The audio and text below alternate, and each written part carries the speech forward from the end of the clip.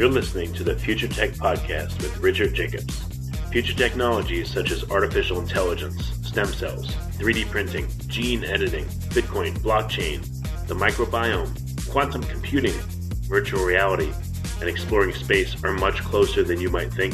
In fact, many early versions of these technologies are in play right now, and the companies that are using these technologies are the focus of this podcast. My goal for you, the listener, is to learn from these podcasts.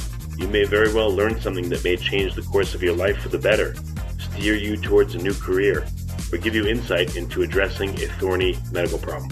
Remember, this podcast and its content is informational in nature only.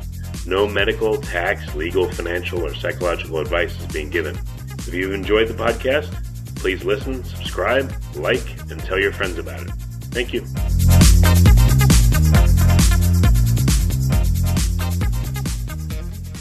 Hello, this is Richard Jacobs with the Future Tech and Finding Genius podcast. I have a great guest today, Dinesh Thakur. I heard about him after listening to an interview on Dr. Peter Attia's podcast with a journalist named Catherine Eban. And Dinesh Thakur figured prominently in her story about generic drugs and how a lot of them are made overseas in India and other places. And they're not made, to put it lightly, up to snuff, up to spec. And the FDA, is supposed to weigh in and protect consumers, but there's a whole murky mess, it seems, with generic drugs. And Congress in the United States pressures to get generic drugs that are affordable, and just the whole medical system seems to be a big old mess. And Dinesh was caught up in it. So, Dinesh, thanks for coming. If you don't mind, can you give just a very abbreviated version of the story? How did you first encounter troubles with generic drugs, and how did it go from there? Yeah, sure. Thank you, Richard, for having me on the podcast. So this is, I think, a story has been told many times over now, and especially with the book. But basically, I had an opportunity to go to work for a very large generic drug company that's based in India after having worked in the U.S. In the large pharma for almost a decade. And when I got there, through serendipity, I found out that a lot of what they were doing in terms of data that was submitted to the U.S. FDA to secure marketing approvals for their products in the U.S. market was essentially made up. They hadn't followed the process and the practice of actually testing, the drugs that they were making. And in many cases, they were fraudulently making up data. And so when I found that out, obviously, I tried to alert the management in the company to try and, in the hope that they would actually try and fix it. Unfortunately, that just didn't go the way that me and my manager at that point in time wanted. And both of us essentially quit. And then I kind of worked with the US FDA for, almost 8 years before the company pled guilty to 7 counts of criminal felony and paid $500 million in fines. And this was back in 2013. But more importantly, what this did, while the Office of Criminal Investigations at the U.S. FDA was investigating this case, it opened up the U.S. FDA to this completely different way of thinking about the kind of fraudulent activity that actually goes on in overseas manufacturing. And, it essentially came under this large umbrella called data integrity. If you think about it, the way that the US FDA, which is the health regulator for our country here, assures that our drug supply is safe is largely based on paper inspection.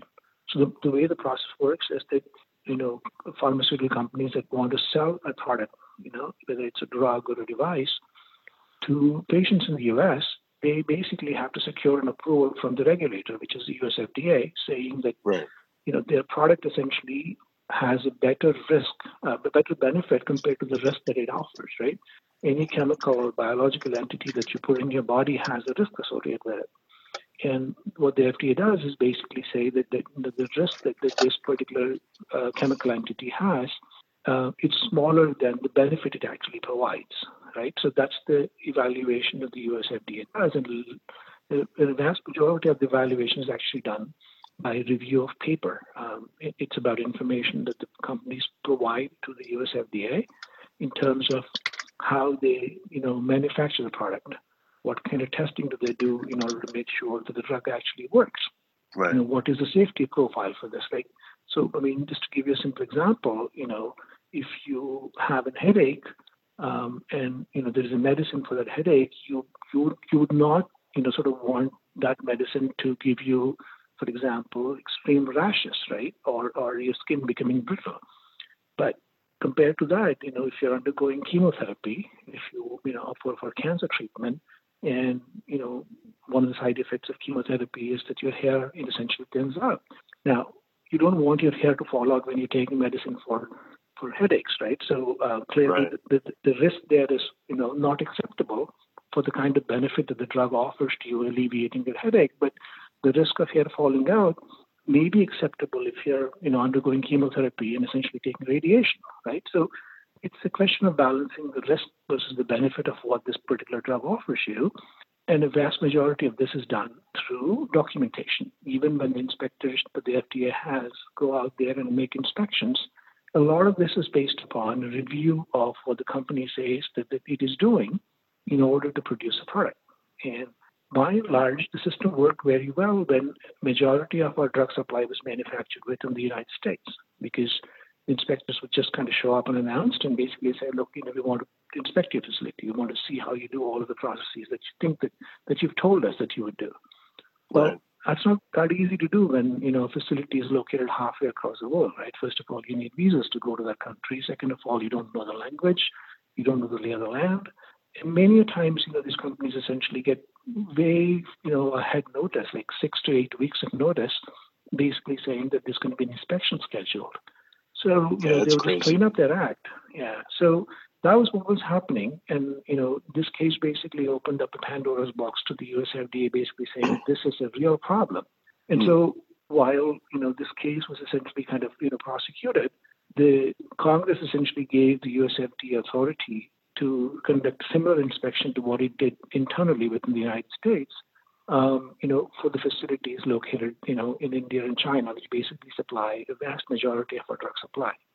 So if you think about, volume of prescriptions that are actually filled in the country, I know that, vast majority of our conversation is always focused on price, and rightfully so, right? Because some of these medicines are extremely expensive. But if you think in terms of just the volume of medicines that we consume, 80% of the prescriptions that are filled in the country essentially is manufactured outside the country.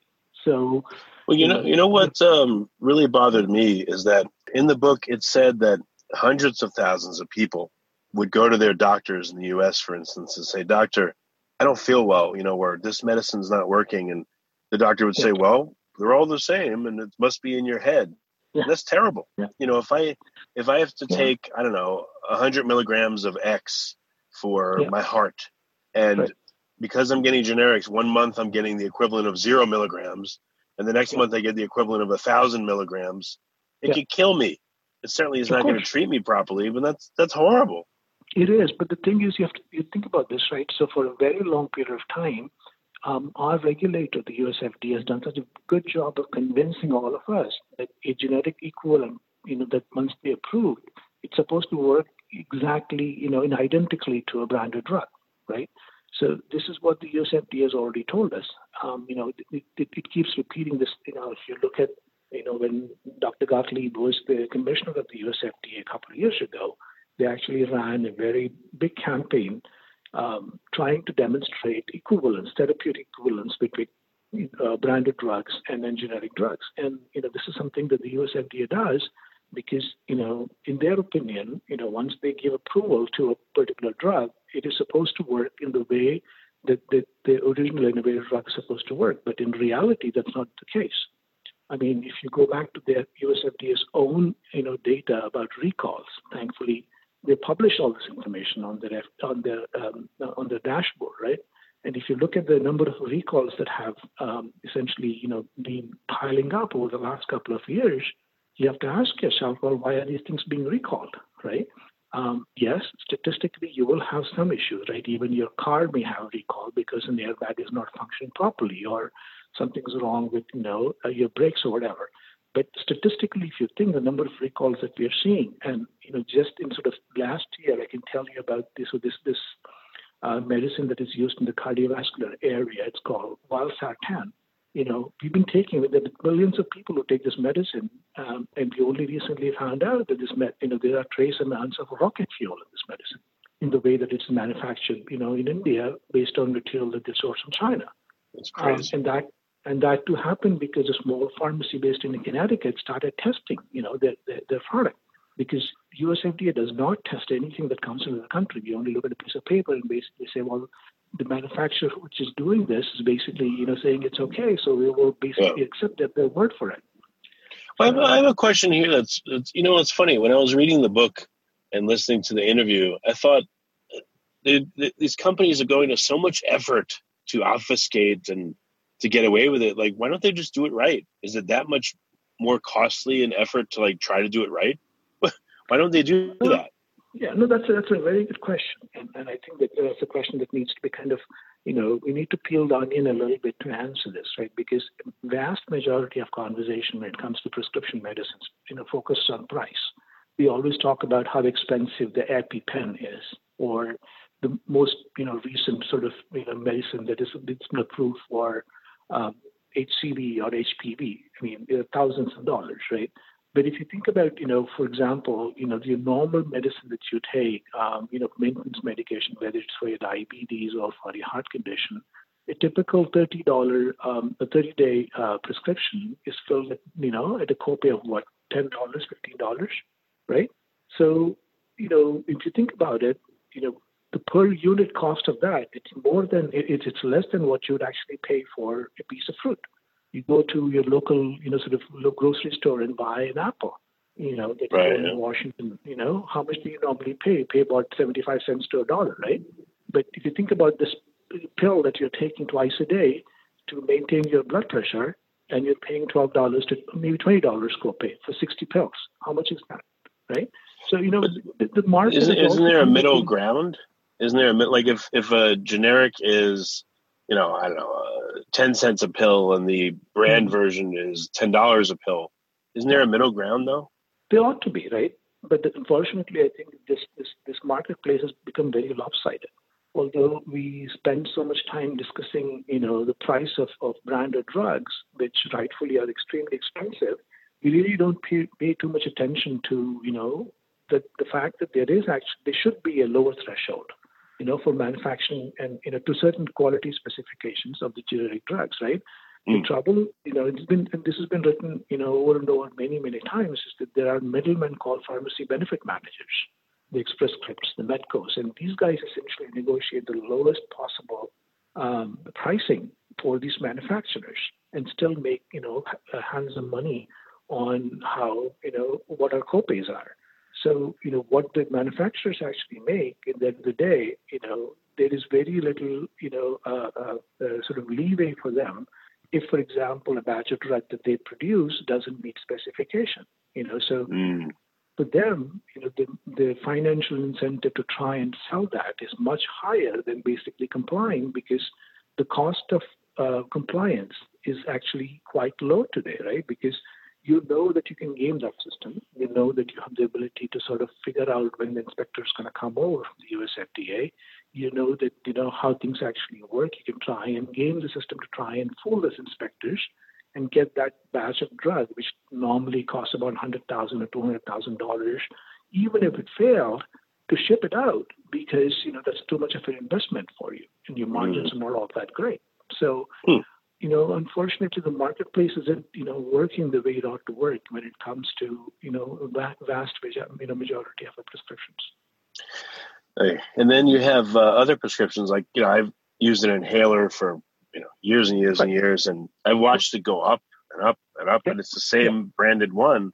I know the drug companies have to make money and they spend billions. I totally understand that, but why does that happen? Why does insulin or my inhaler go up 50x?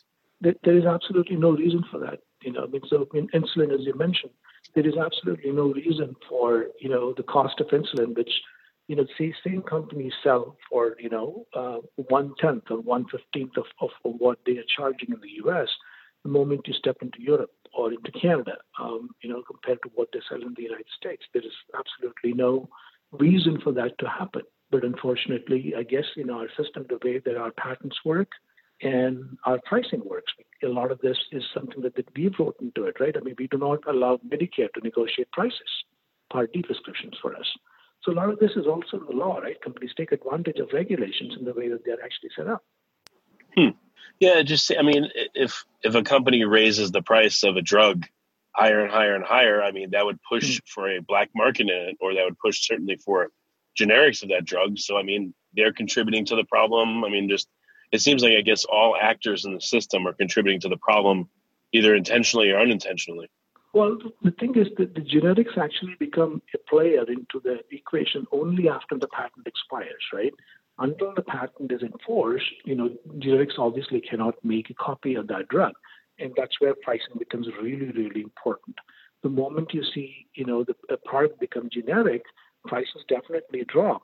But then you also have to be aware of the fact that there has to be a threshold at the bottom, that you can't push it down so far down that the incentive for the manufacturers to still make money and make a good quality product goes out of the window. I mean, if you look at the US FDA's list of drug shortages right now, there are hundreds of drugs there was only one manufacturer, and that manufacturer had quality issues in manufacturing. And guess what?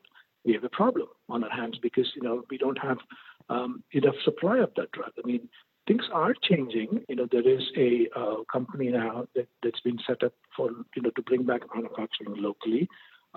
Civica RX is beginning to manufacture vancomycin, which is one of the drugs that is used in hospital settings, and it was on a shortage list for a very, very long time. We have a very long list of injectables, the sterile injectables, right, that are on the shortage list. So, this is not something that you can try and sort of resolve in sort of one kind of situation, because there are lots and lots of moving parts in this area. Yeah, it makes sense. I mean, now after hearing from you and the interview and the book and everything, you get paranoid, and then you look at the drugs you are taking.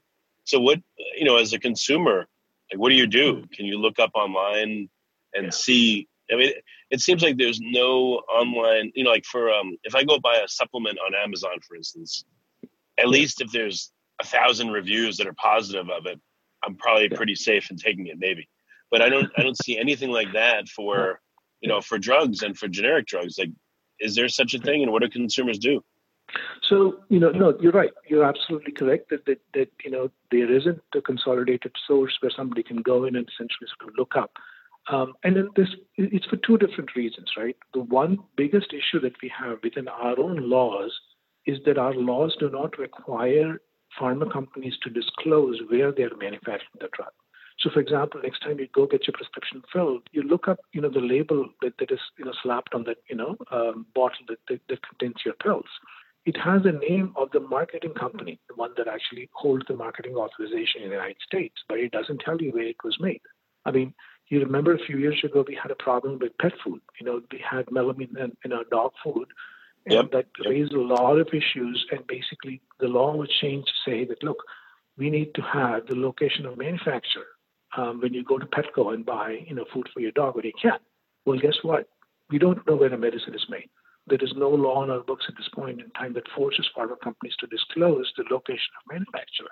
So the thing is, even if you wanted to, even if as an aware consumer, you wanted to actually go to the US FDA website and go and look up, the name of the company whose name is printed on your prescription and say, have they had any recalls in the past, right? Has the US FDA issued any warning letters to this company in the past because of all the nonsense that they do?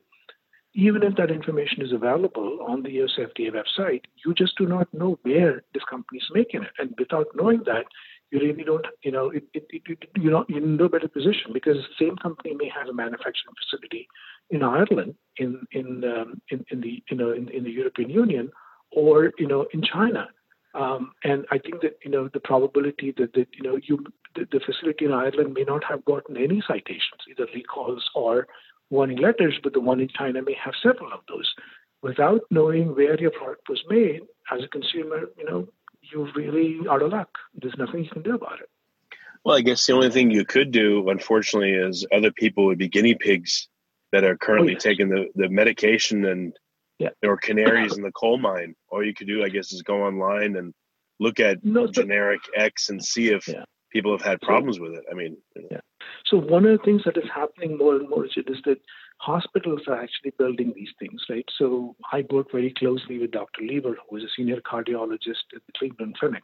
Now, the Cleveland Clinic has developed, what they call a blacklist of drugs based upon their own experience of their patients. Their formulary doesn't buy from specific named manufacturers. They just say that we don't want to get it from, the companies that they know that they have trouble with. Now, the trouble there is that, because we're such a litigious society, these hospitals don't make this list public. So the doctors know that, their formulary or pharmacy knows that they're not going to buy. I mean, so for example, one of the case studies that we've spent a lot of time on is this drug called metoprolol.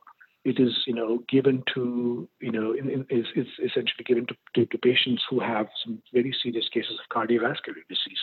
And, we have, many clinical anecdotes right now where, the generic version of this drug actually causes your kidneys to malfunction, that you retain more water, and then you'll have to be put on dialysis to drain your kidneys. I mean, you feel really bloated. And we know that this drug manufactured by some specific drug, manufacturers based in India has this problem, but the clinic will not make it public because at the risk of, inviting a lawsuit from these companies, right? So, it's not just that the information isn't there. It certainly is, but the thing is, we really have to find the right source to be able to find this kind of information, for the medicine that we're taking. But how could the FDA not care or not take action? It's crazy. I mean, they're human too. Do they want to live in fear and have family and friends and all that die or suffer horrible complications from this stuff? Like, what's wrong with them? Well, I mean, so there was a hearing. I mean, 2 weeks ago, I don't know if you saw this, but the House Energy and Commerce Committee subcommittee on FDA Oversight, right? They conducted a hearing where the Government Accountability Office, the Director of Health of the GAO, and Janet Woodcock, who is the head of CDER in the U.S. FDA, both of them were asked to depose and testify before the U.S. Congress. And in that, hearing, I mean, the FDA basically has admitted that they are not as effective in conducting foreign inspections as they hoped that they would be. I mean, the authority for the FDA to conduct foreign inspections was given as a part of the regulation FIDASIA at the time Ranbaxy case broke in 2013. They've had almost 6 years worth of data, and the head of CDER at the FDA basically admitted in that hearing that their model of inspecting foreign facilities isn't working all that well. So I think, things of this nature will bring some pressure on. I think one of the things that I try to do is try and educate my congressperson, my senator, and basically, have them ask questions, when an opportunity like this presents itself, to get the FDA to take more proactive action. I mean, it's been 5 years of them doing, this, right? If they themselves are admitting that, what they're doing isn't working, well, something's got to give, right? It hasn't given so far. I mean, it's just, how could a company, by the way, so I guess if a hospital says we're not going to use company X's drugs because we've had problems with them, why would a company even have standing to sue them? What are they suing them for? Well, I mean, so, defamation?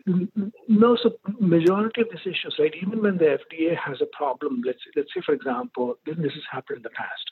When the FDA goes out there to India and China and inspects, right, and they find out that the company was committing fraud, either in their documents or in the way that they're manufacturing the drug or in the way that they're using, for example, excipients and raw materials. I can give you very simple examples, right? For example, in the manufacturing process, you would need to use, distilled water, right?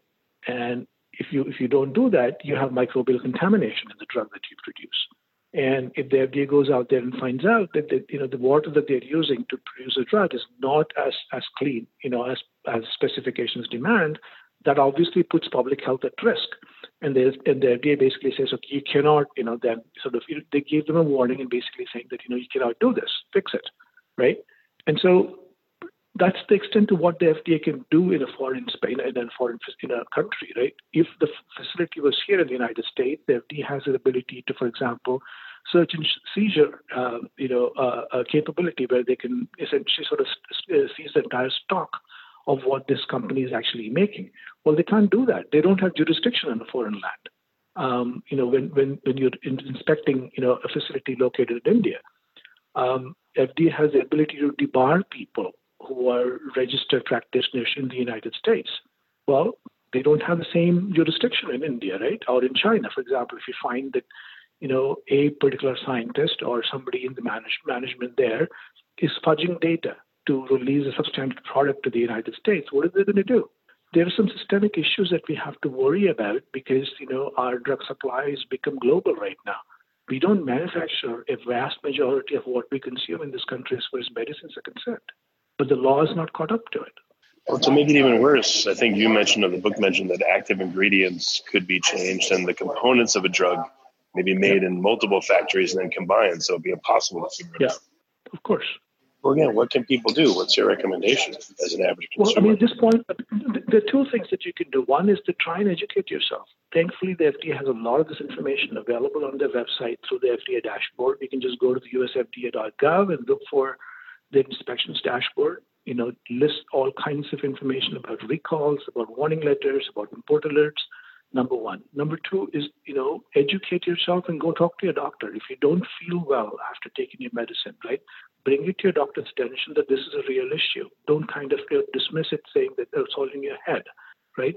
Third is to write to your local, congressman, congresswoman, and senator and basically say that this is what is happening. I mean, I live in Florida.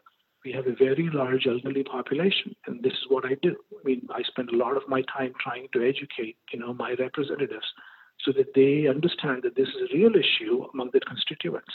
I think the more, we try and reach out to our representatives, they at least begin to ask questions, and that's how the law changes, right? I mean, one of the things that I keep lobbying, to all my congressional representatives is just to make one simple change to make sure that these companies disclose the location of manufacture on the label of my prescription drugs. Just make that one change to the current regulations, right? So that it empowers me as a consumer to make better informed choice. Right. Well, even today, I mean, I read in the book that, we even went to like the Indian government and you just got blowback from everybody. So is it still the case? Have things magically changed, or is it just still deny and nothing's going anywhere? Well, I mean, look, these things don't happen overnight, right? It takes a long time to try and effect any change because the amount of money involved in this, whether it's here in the United States or whether it's in India, where I'm also very active in terms of trying to change the regulation. It's the same issue there because the industry is really powerful and there's no incentive for them to change anything. So to try and effect change in their regulations, which I think is it's going to be extremely important if our drug supply improves here. That India actually begins to enforce its own regulations more stringently, right?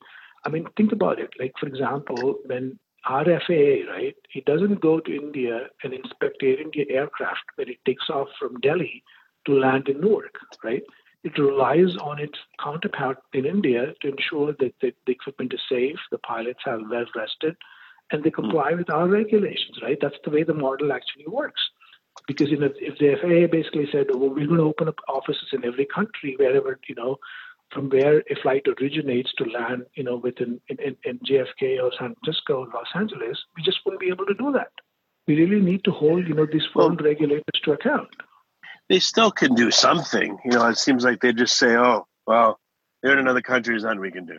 I mean, when a drug enters this country, why can't you test 1% or 0.1% of each lot or 1/100%, something? I don't know. Yeah, so that may very well be that's the next step. If the regulations change, that may be the way that the things go. In fact, because the FDA doesn't do that, there are pharmacies like Valisure based in Connecticut that are beginning to do that. They're basically testing every lot of the drug that you buy through them for the same money that you would go to a CVS or a Walmart or a Walgreens to get your prescription filled. One of the things that they do is that once the drug comes into the country, they test every lot of that drug before it's released to their consumers. So, I mean, either Well, the that's a government lot. actually does it. It is a lot. I'm just talking about like a percentage of testing. How do they do that? How does ValueSure do that and still make money? So, I mean, I think that, the vast majority of these things are essentially sort of the pricing of these, as I mentioned to you, the vast majority of the money is in the middlemen, the pharmacy benefit managers. Now, if you eliminate the pharmacy benefit managers, if a third-party pharmacy is able to directly procure through a large contract from the manufacturers and then do the testing, they can still meet the current copay standards. PBMs are traditionally a black hole. There is very little in the way of transparency in the way that they work.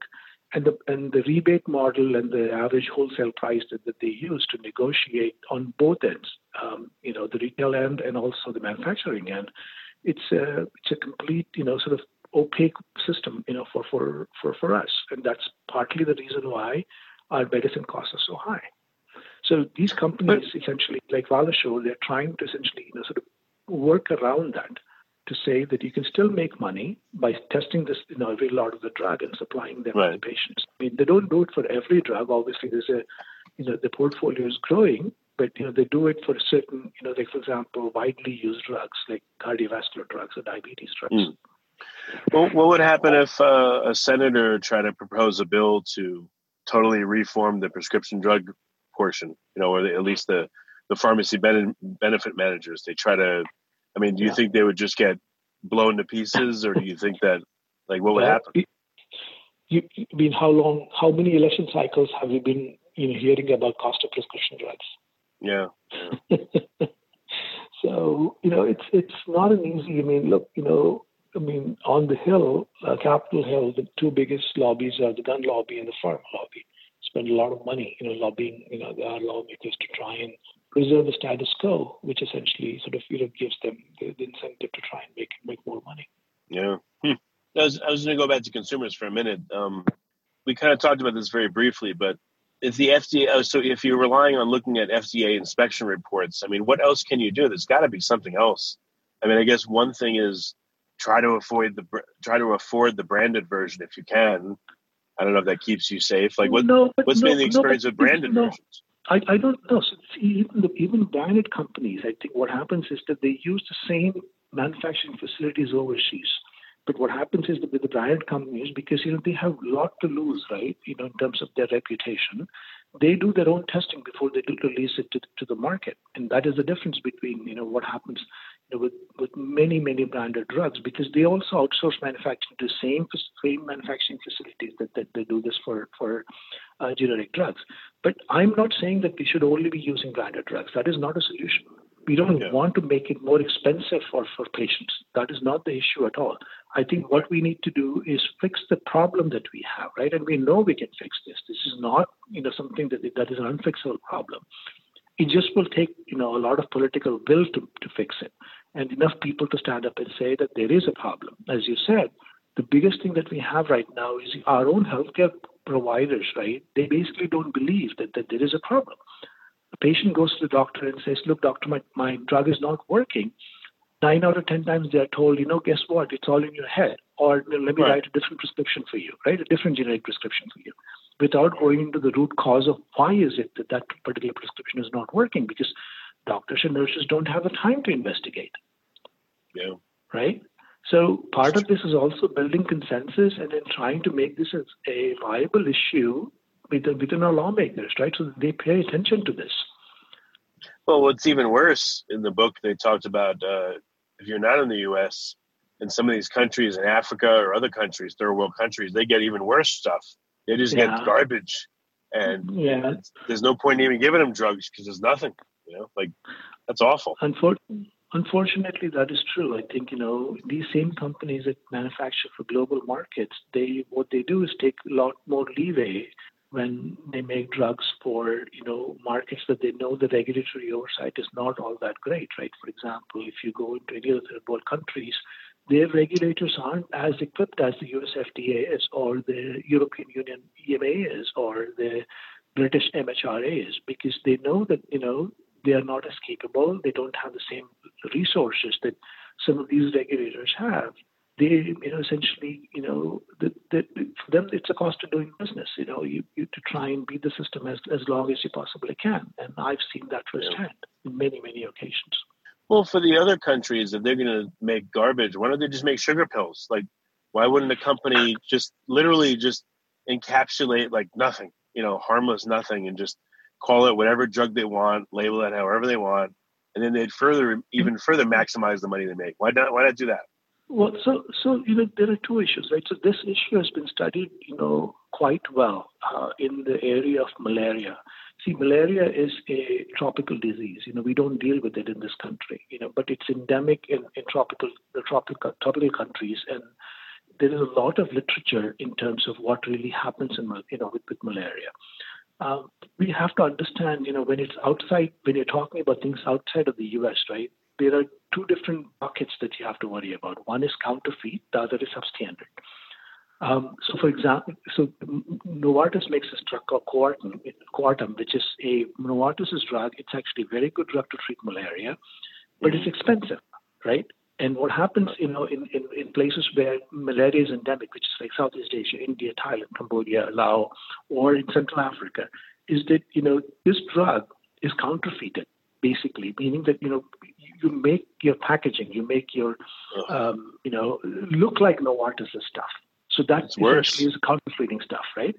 Jesus. And then, you have medicine that, for example, that comes from an Indian company that makes, artemisinin, which is another drug that treats malaria.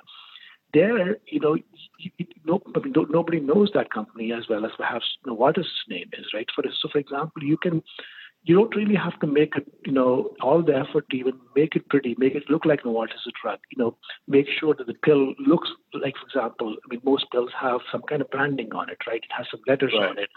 It's got, some demarcation to make it look like, it's a genuine thing. They don't even make that attempt anymore. So, outside of the United States, the problem becomes a lot more complicated because you not only have counterfeit drugs, but you have substandard drugs as well. At the end of the day, it's a patient that gets essentially affected because neither of these ones, substandard or counterfeits, actually deliver therapeutic value, right? So WHO does a lot of work in this area. McDeeds and his team, work a lot in the counterfeits area, but this is a global problem. We don't have that issue in this country because, our regulator is very good. To the extent, I'm qualifying that by good by saying that they're very stringent in what they do.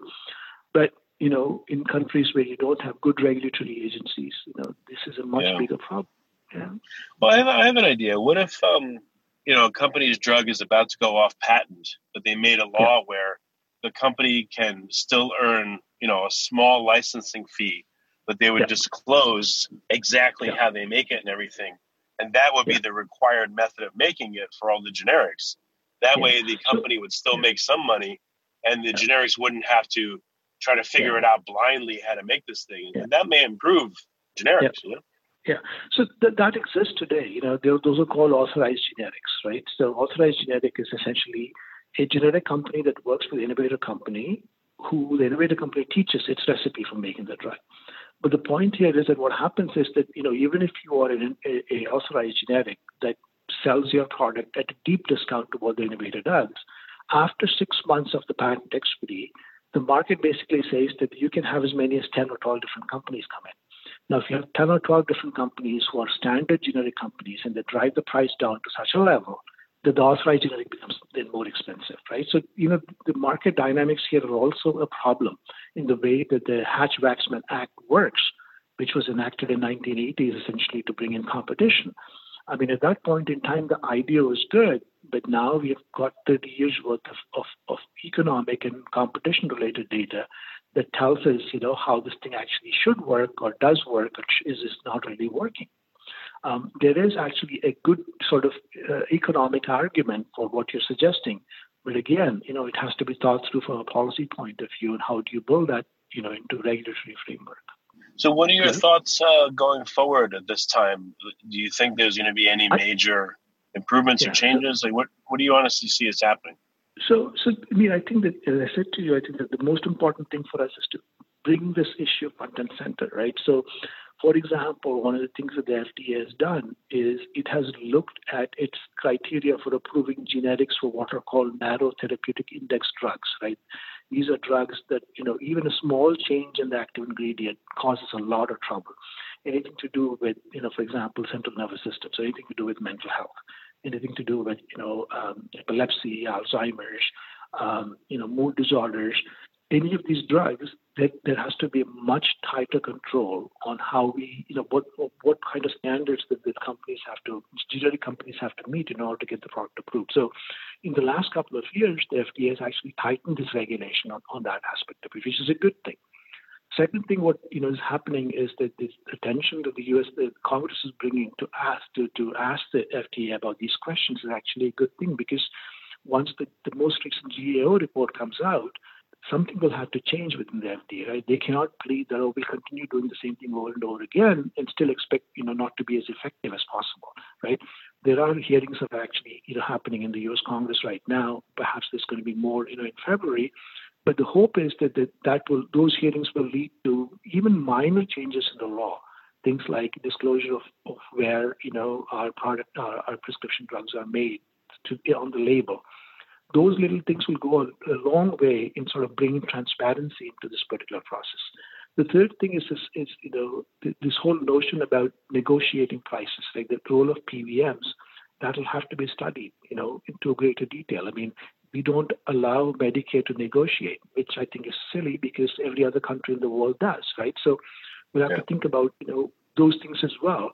And these are all, moving parts, right? It's not like one part, if you address it, it doesn't sort of affect the rest of it. If you just touch one aspect of it, everything moves, right? So you'll have to kind of, do it in a way that preserves what we have, doesn't cause too much disruption in our drug supply, and still continues to provide good quality medicines, within our patient population. Fair enough. Well, so Dinesh, I'm really glad you're here. I'm glad you're doing what you're doing. It's so important. It just affects everybody. What's the best? I'm sure you don't want to be besieged by people contacting you, but what's your parting advice? How can people learn more? Should they read Bottle of Lies? What's your recommendation for me? My recommendation is if you can borrow a copy of Bottle of Lies from the library, please read it, because I think that it describes the reality behind our prescription drugs. If you'd like, I have a website that I write, when issues that I believe are kind of important for me to sort of articulate. It is DineshThakur.com. You can just go there and read what I write. Again, the website name? It's my first name, last name.com, DineshThakur.com. And then, I always respond to email whenever I get email. My email is listed publicly on that website, and I've always sort of tried to do my best in responding to the questions that I get. Well, Dinesh, as they say, you're a good man, Charlie Brown. Man, I appreciate you being here. That's very kind of you. I know you've had a hard time, and you've had criticism from everywhere, and it's never stopped and all that. And I just want someone to tell you, at least, for whatever it's worth, like, you're doing good things and you're doing hard things, but thank goodness it's people like you. So I appreciate it.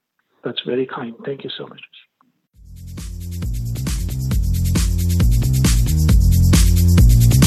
You're listening to the Future Tech Podcast with Richard Jacobs. Future technologies such as artificial intelligence, stem cells, 3D printing, gene editing, Bitcoin, blockchain, the microbiome, quantum computing, virtual reality, and exploring space are much closer than you might think. In fact, many early versions of these technologies are in play right now, and the companies that are using these technologies are the focus of this podcast. My goal for you, the listener, is to learn from these podcasts. You may very well learn something that may change the course of your life for the better, steer you towards a new career, or give you insight into addressing a thorny medical problem. Remember, this podcast and its content is informational in nature only. No medical, tax, legal, financial, or psychological advice is being given. If you've enjoyed the podcast, please listen, subscribe, like, and tell your friends about it. Thank you.